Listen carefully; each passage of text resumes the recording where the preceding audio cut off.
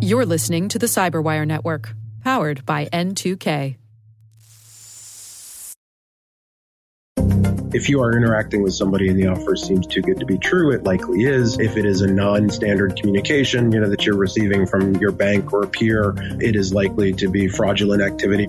Hello, everyone, and welcome to the CyberWire's Hacking Humans podcast. This is the show where each week we look behind the social engineering scams, phishing schemes, and criminal exploits that are making headlines and taking a heavy toll on organizations around the world. I'm Dave Bittner from the CyberWire, and joining me is Joe Kerrigan from the Johns Hopkins University Information Security Institute. Hello, Joe. Hi, Dave. We got some great stories to share this week, and later in the show we'll have my interview with Matt DeVoe. He's from a company called UDA LLC, and he's going to share some stories about impersonation. So stay tuned for that.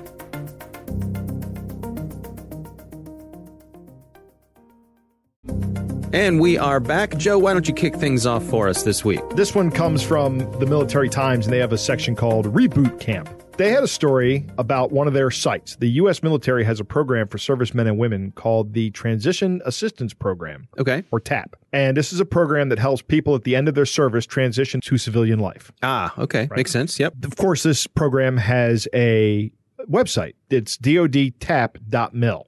Okay, .mil is generally the military, or that is a military right. It's almost, I think it's exclusively U.S. military. Okay. If you go there, you will most likely get a certificate error because many DoD sites require the installation of their own root CA certificates. Okay, what does that mean? That means that the DoD doesn't trust people like VeriSign. They have their own root certificates that are usually installed on computers at the DoD and at a lot of contractors. Oh, I see. Someone set up a website called dodtap.com.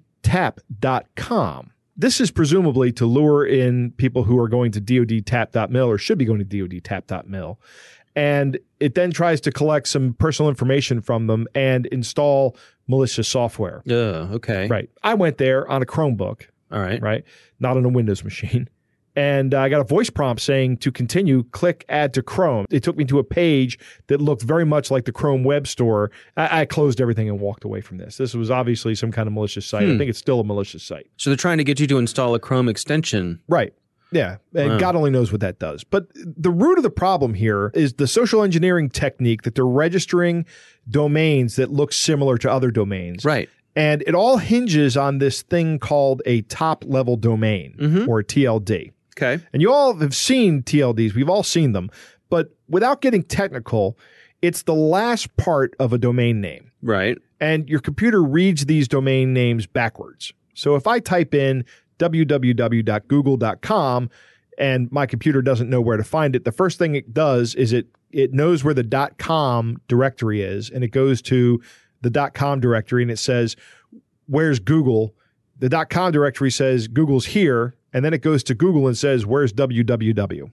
I see. Right? Okay, yeah. So you can think of it as like the old phone books, right? You remember the old phone books? They had I do. Yeah. They had 3 sections in them. They had the white pages, then they had a little blue section for government pages, and then after that there was another section of white pages that was businesses. If you wanted to look up a person, you'd look in the front, a government person, you'd look in the middle, and a business, you'd look in the back. Right. Originally, there were only 7 TLDs. Top-level domains. There was the .com, .org, and .net that anyone could register. Right. There was .int, and these all still exist, by the way, of course. Okay. There's .int for international organizations that are formed by a treaty that require at least 2 people to be in the organization. And then there was .edu, .gov, and .mil, which are pretty much only U.S. educational, government, and military organizations. Okay. Then we started getting these country-level TLDs. These are all the 2-level TLDs that we see. So like if you go to a page in the UK, it'll usually end in .uk. Right. And a lot of times governments will maintain their own directory services and such so that they can allocate their own domain space within that. So a lot of times you'll see like .com.uk, which is not a .com address, it's a .uk address. So your computer goes out to the .uk server, says, where can I find .com? And it goes to a different .com server that's different from the one when you enter something like google.com. I can't imagine how any of this could be confusing, Exactly. Joe. That's kind of the point.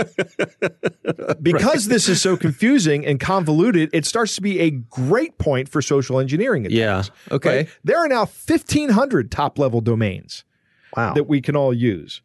And let's say, for example, I wanted to spoof a military website. You know the first thing I would do? Go on. I would register a domain using Mali's address, right? Oh. Their top-level domain is .ml, which looks very similar to .mil, and anybody can register a domain name there. Some countries have actually monetized this, like Tuvalu sells all of their top-level domains because they end in .tv, and that's easy to remember. Right. Oh, right. So they actually have a company that they work with VeriSign where they've set up this thing and they own 20% of the company and they get 20% of the revenue. Right. Some companies like Tanzania and Africa don't do that. You have to have a presence in Tanzania to get a .tz address. But Mali will sell it to you. Mm-hmm. So if I was going to attack a military address, I would go out and register a .ml address. If I wanted to defend a military address, I would do the exact same thing. I'd go out and buy that domain under the .ml address, top-level domain. Yeah, and we hear these stories about folks who go out and do that proactively. They go and look for every possible variation that they can think of their own domain name, buy them up so that someone else doesn't. Exactly, so that no malicious actors can get in there. Like to your point, Dave, Google, actually, if you put in 3 O's in Google, it'll take you right to google.com. Really? Right? Yep, because Google has gone out and bought Google, and they've redirected it back to their page. So, yes. So how do you protect yourself against this, Joe? As a user, yeah, you just have to make sure you're going to the right website. My best recommendation, vigilance, and I would say just go to Google and search for the URL. Don't type it in yourself on this one. You know, I do this with a lot of my financial websites. If I want to go to a website and I don't have a bookmark for it, the first thing I do is I go and I search the site. Because they'll come up as the first hit on Google. I guess Google's pretty good at keeping the bad guys from bubbling up to the top. Yeah, but it's not foolproof. Nothing's foolproof. The only solution really is vigilance. Yeah. Vigilance on the part of the user. And if you own a domain that you think is going to get spoofed, go out and buy the spoofable copies of the domains too. But you know, you can't buy them all. Right. You really can't buy them all. There isn't enough money in the world to buy them all. Yeah. Right. Yeah.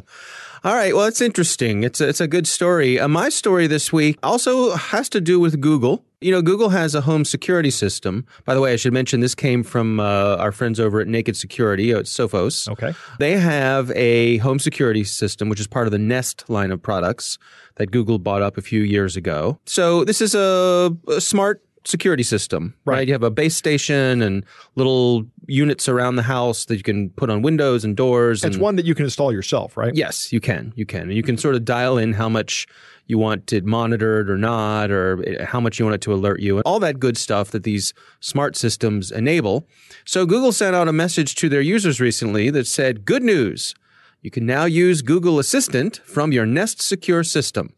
Now, Google Assistant, of course, is Google's smart device where you can say, you can summon the assistant, ask it a question or ask it to play a song, or in this case, you could ask it to enable the security system and so on and so forth. Right. Well, this sounds like a good thing. I'm not sure it is. But old suspicious Joe has his doubts. Yeah. So inquisitive users started wondering, how exactly does this Nest security system hear commands? It must have a microphone. Of course, it has to have a microphone. Right. And Google said, oh, you mean this microphone? The one we've been building into these devices but didn't list in any of the technical specs. They didn't list it on the technical specs? No. So interesting. Yeah. It's active now. But good news, you can disable it if you choose.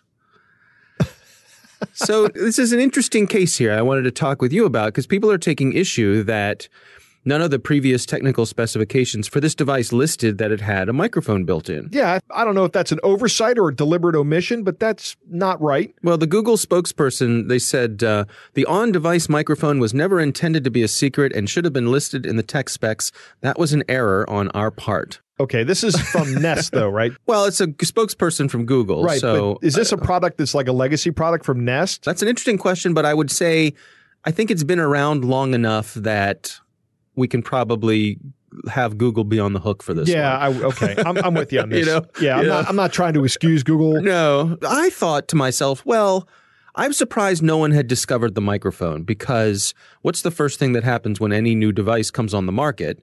Somebody buys one up and tears it down. Right. I couldn't find any teardowns of this particular device. I did a couple of quick Google searches, searched on YouTube, all the usual places.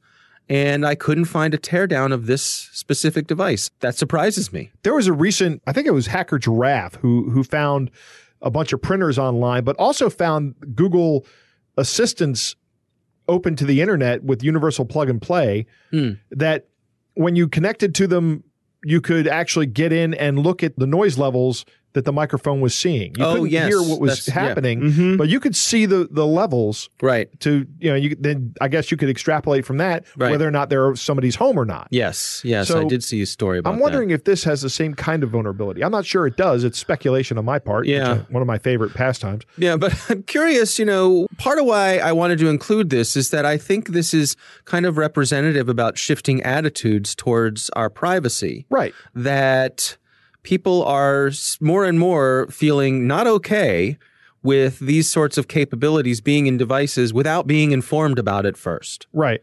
Let me know that it's in there. Right, that way, when I'm exactly. making my purchasing decision, I can make a purchasing decision based on that, whether or not I want to include that. Here's the most, I don't know if this is ironic or what, but I can actually see a legitimate reason to have a microphone on a home security system. Sure. Right?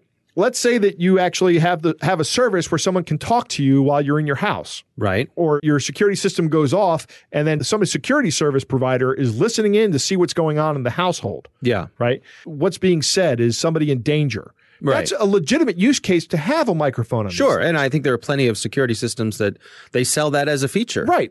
Also, someone pointed out it could be used for sensing broken glass. Yeah, broken glass sensor. Sound of That's that right. sort of thing. Yep. Absolutely. No, but tell me it's there. Exactly. Tell me it's there. Right. That's the point. I guess it's a tough oversight to forgive. Yeah. When you're listing all the tech specs of something, the fact that something has a microphone. And you don't put it in the tech specs. Right. So that's my story for this week. It's time to move on to our catch of the day. Our catch of the day this week comes to us from a listener. His name is Kevin. Kevin actually dropped off a postcard at our studios. Now, that is fan dedication. That is fan dedication. That is, he flew all the way across the country to deliver this postcard by hand. I'm kidding. He works here at Data Tribe. Okay. But he brought it in and dropped it off at the studio. And this is a postcard, and it says FWT reference number, and it has a handwritten reference number on it.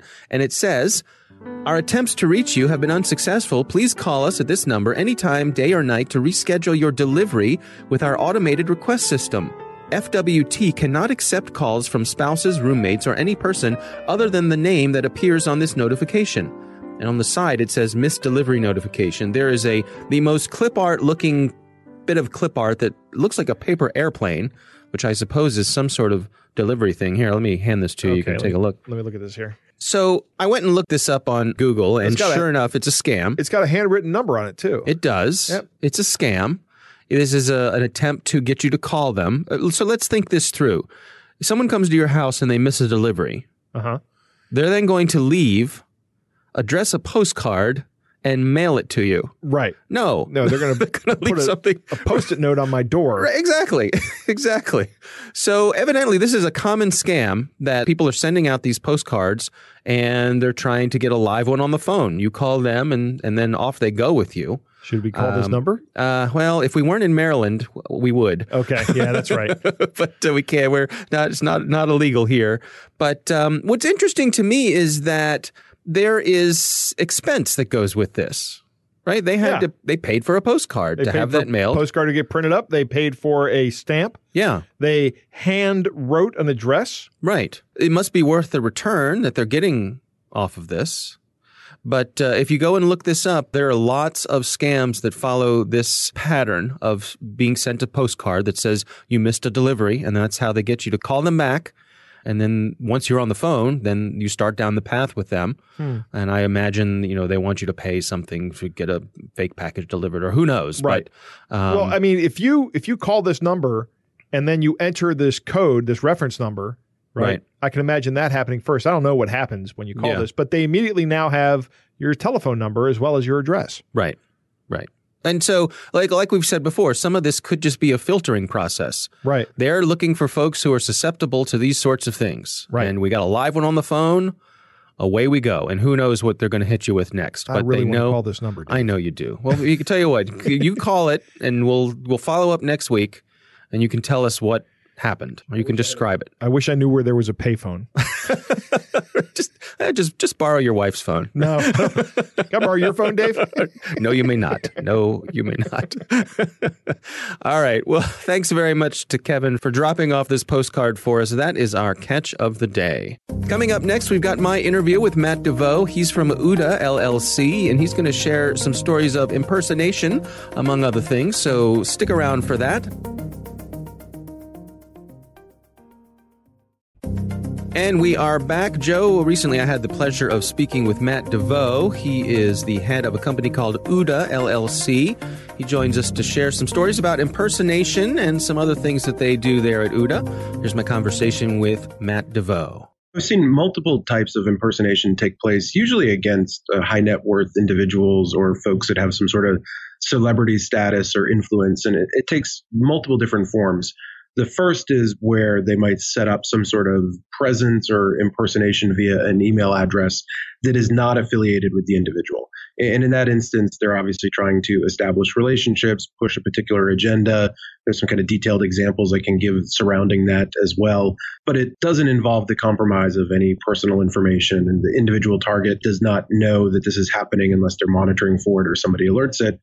Another type of impersonation is one that actually involves a direct compromise, typically of the email account for the individual that's being targeted, in which case they will study the habits of that person. They will study the manner in which they engage in business. I've seen it multiple times in which it was used for engaging in fraud, and it was fraud around investment in international companies. So they might break into the email inbox for a person who is a high net worth individual. They see what types of companies are they making investments in, who do they tell on their staff or in their family office to send the money in order to make those investments. And then using that person's legitimate email address, they generate a fraudulent request to that individual. They say, hey, I'm investing in this company overseas. I need you to wire money to XYZ. Here's the bank account information and the transaction processes. And they continue to do that for as long as they can until they get detected. In the cases that I've worked, the individuals actually spend months studying the target, because what they want to do is develop a plan that has the highest probability of success. I've also seen them map it to the travel patterns of the person that they're impersonating. So if they know that they're getting ready to go on an international flight, or there might be some sort of anomalies in the way that they communicate or time zones, et cetera, they'll take advantage of that access to that person's schedule to try and time it in such a way as that it might not be detected. I have also seen these attacks be persistent for months at a time before they were detected. Now, how does it happen that someone could be hanging out in my inbox and using it for these sorts of things and I won't know about it? Yeah, it's typically they're reading email, right? So they're studying habits and patterns, and then they are generating a message, from your inbox the same way that you might via the web interface. And then any responses, they're going in and deleting them or immediately archiving them or kind of moving them out of the inbox. So it's a dynamic monitoring is required, right, in order to kind of remove that message thread. But in these instances, it tends to be individuals that get high volumes of email. They don't get immediate attention. There is a window in which the attackers are able to go in and kind of manipulate the inbox to make sure that the response, to a request is not being seen by the authentic individual. This notion of social engineering being used as a lure for kidnapping. Can you take us through what have you seen here? Yeah, I've seen one case in particular that I'd like to highlight for folks where someone was impersonating a broker for a high net worth individual, so, claiming to have this person in their network as a potential investor, and then also impersonating the high net worth individual themselves. So it was a entrepreneur who had successful exits previously, was a successful entrepreneur starting a new company that was looking to get funding. An individual reached out to them saying, hey, I know you're trying to get funding. I'm happy to broker an introduction to this high net worth investor that I know. Would you like that? They said, sure. Anybody who's in that fundraising cycle is willing to talk to anybody.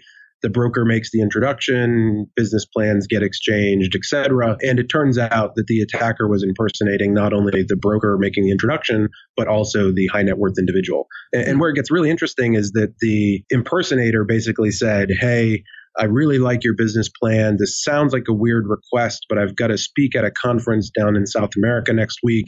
How about you fly down? I've got this afternoon open. Let's spend the afternoon together. If I like your business plan, then I'll invest in your company.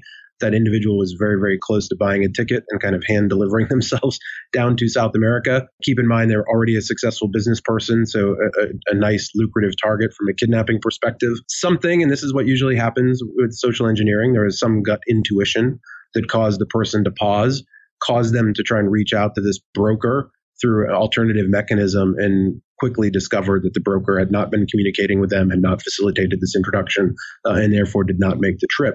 So we didn't send a decoy down to see whether the person was in fact going to get kidnapped, but we felt like that was the intent, was to get the person kind of in country and deliver themselves to you. And then you've got them, kind of under your control and are able to go through the kidnap and ransom process. Now, what sorts of preparations do you do when you're working with folks to help provide them with some resiliency when it comes to defending themselves against these things?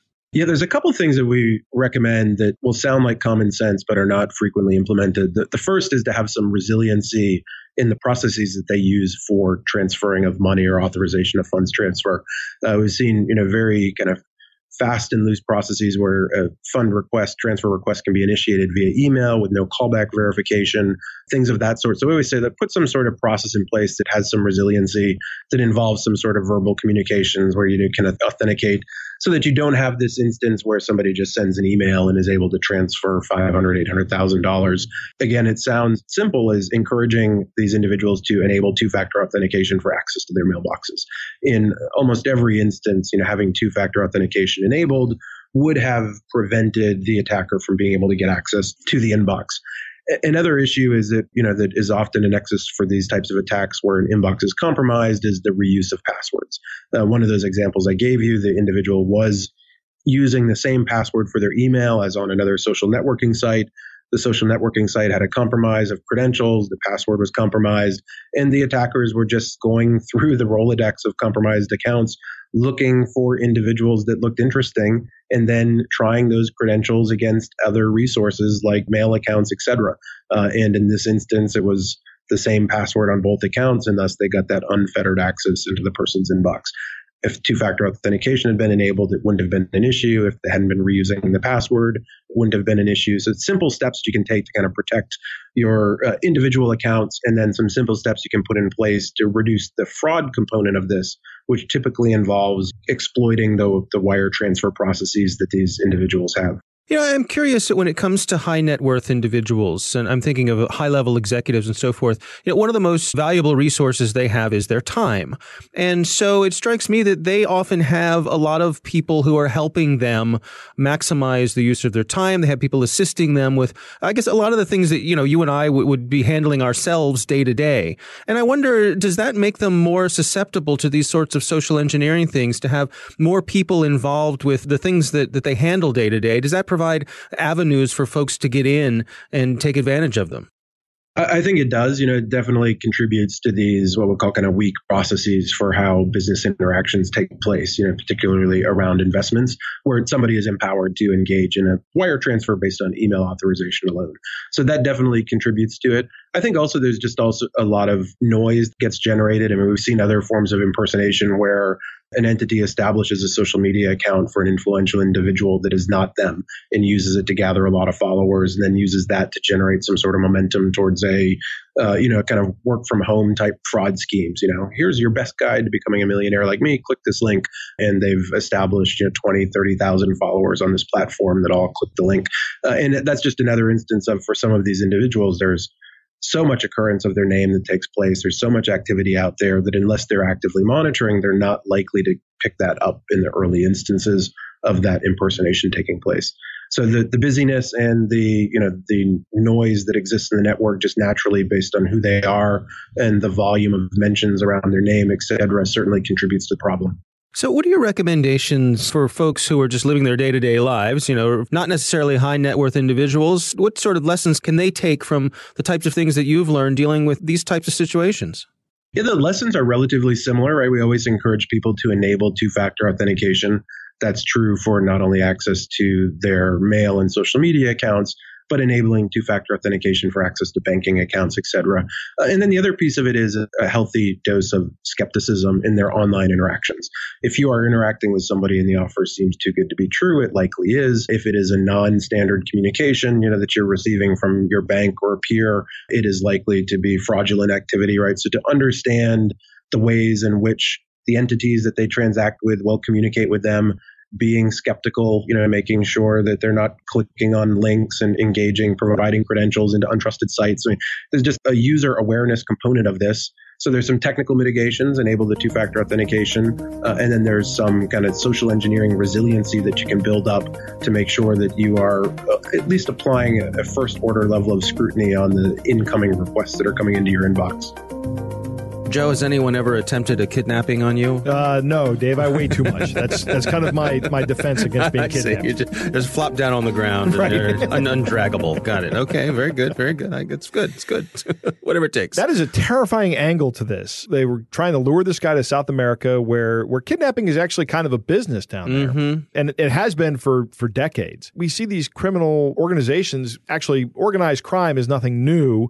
But the level of organization that we're seeing in cyber attacks kind of is a relatively new phenomenon it's not really a phenomenon. It's a natural order of things, I think. Yeah. But the ability to use social engineering to get you to deliver yourself to them. Right. Through business email compromise. Right. It's interesting. These things go on for months, and these attackers are studying your email and writing habits. We're seeing this more and more come up in these stories. Yeah. And it's no longer amateurs doing it. Two-factor authentication helps a lot. Yeah, it also struck me, for example, like if you're using Gmail, right, it will alert you if someone logs into your account from a new machine. That's correct. Yeah, and so to me, that seems very helpful. Very helpful indeed. Yeah, but yes, two-factor, absolutely. I just think we're in an era now where if something's important to you, you can't just rely on a username and password. You have to have some sort of extra factor there. Two-factor that. Yep. The other thing, tighten up your processes. If you are a high-worth individual or you are in a business that's high worth, have a process that says whenever I'm transferring more than X number of dollars, whatever your risk level is, that involves a phone call back to the person who requested the transfer. Right. A simple thing like that can prevent many thousands of dollars from leaving your organization very quickly, probably never to be retrieved. Oh, we had a story that we talked about a few months ago where someone was in the process of spending a lot of money for an organization, and the person who was being impersonated was just a few doors down the hall. Right. Right. But they didn't bother to, what finally put it to an end was someone walking down the hall and mentioning this request, and the person said, I didn't make that request. Right. So, yeah, absolutely. That was the iTunes gift card. Google gift cards, I believe. Google gift cards, right. Because Google said, that's right, because Apple would have said we could help you, but Google said no. Something like that. I don't know if Apple would have said they could help you, but the retailer wound up helping. Right. Yeah. But your point is a good one. Almost every week we say this. Slow down. Slow down. Exactly. Yeah. Slow down, cowpoke. That's right. All right. Well, again, thanks to Matt DeVoe for joining us. And we want to thank all of you for listening. And of course, thanks to the Johns Hopkins University Information Security Institute for their participation. You can learn more about them at isi.jhu.edu. The Hacking Humans podcast is proudly produced in Maryland at the startup studios of Data Tribe, where they're co-building the next generation of cybersecurity teams and technologies. Our coordinating producer is Jennifer Iben. Our editor is John Petrick. Technical editor is Chris Russell. Executive editor is Peter Kilpie. I'm Dave Bittner. And I'm Joe Kerrigan. Thanks for listening.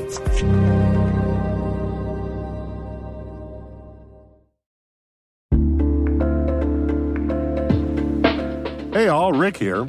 At N2K CyberWire, we're dedicated to continuously improving the quality of the news and commentary on our network. That's why we're inviting you to participate in our 2024 audience survey. It only takes a few minutes, and your feedback is invaluable. Plus, you'll have the chance to win a $100 Amazon gift card as a thank you for your time. Head on over to cyberwire.com/survey. That's cyberwire.com/survey to share your feedback now.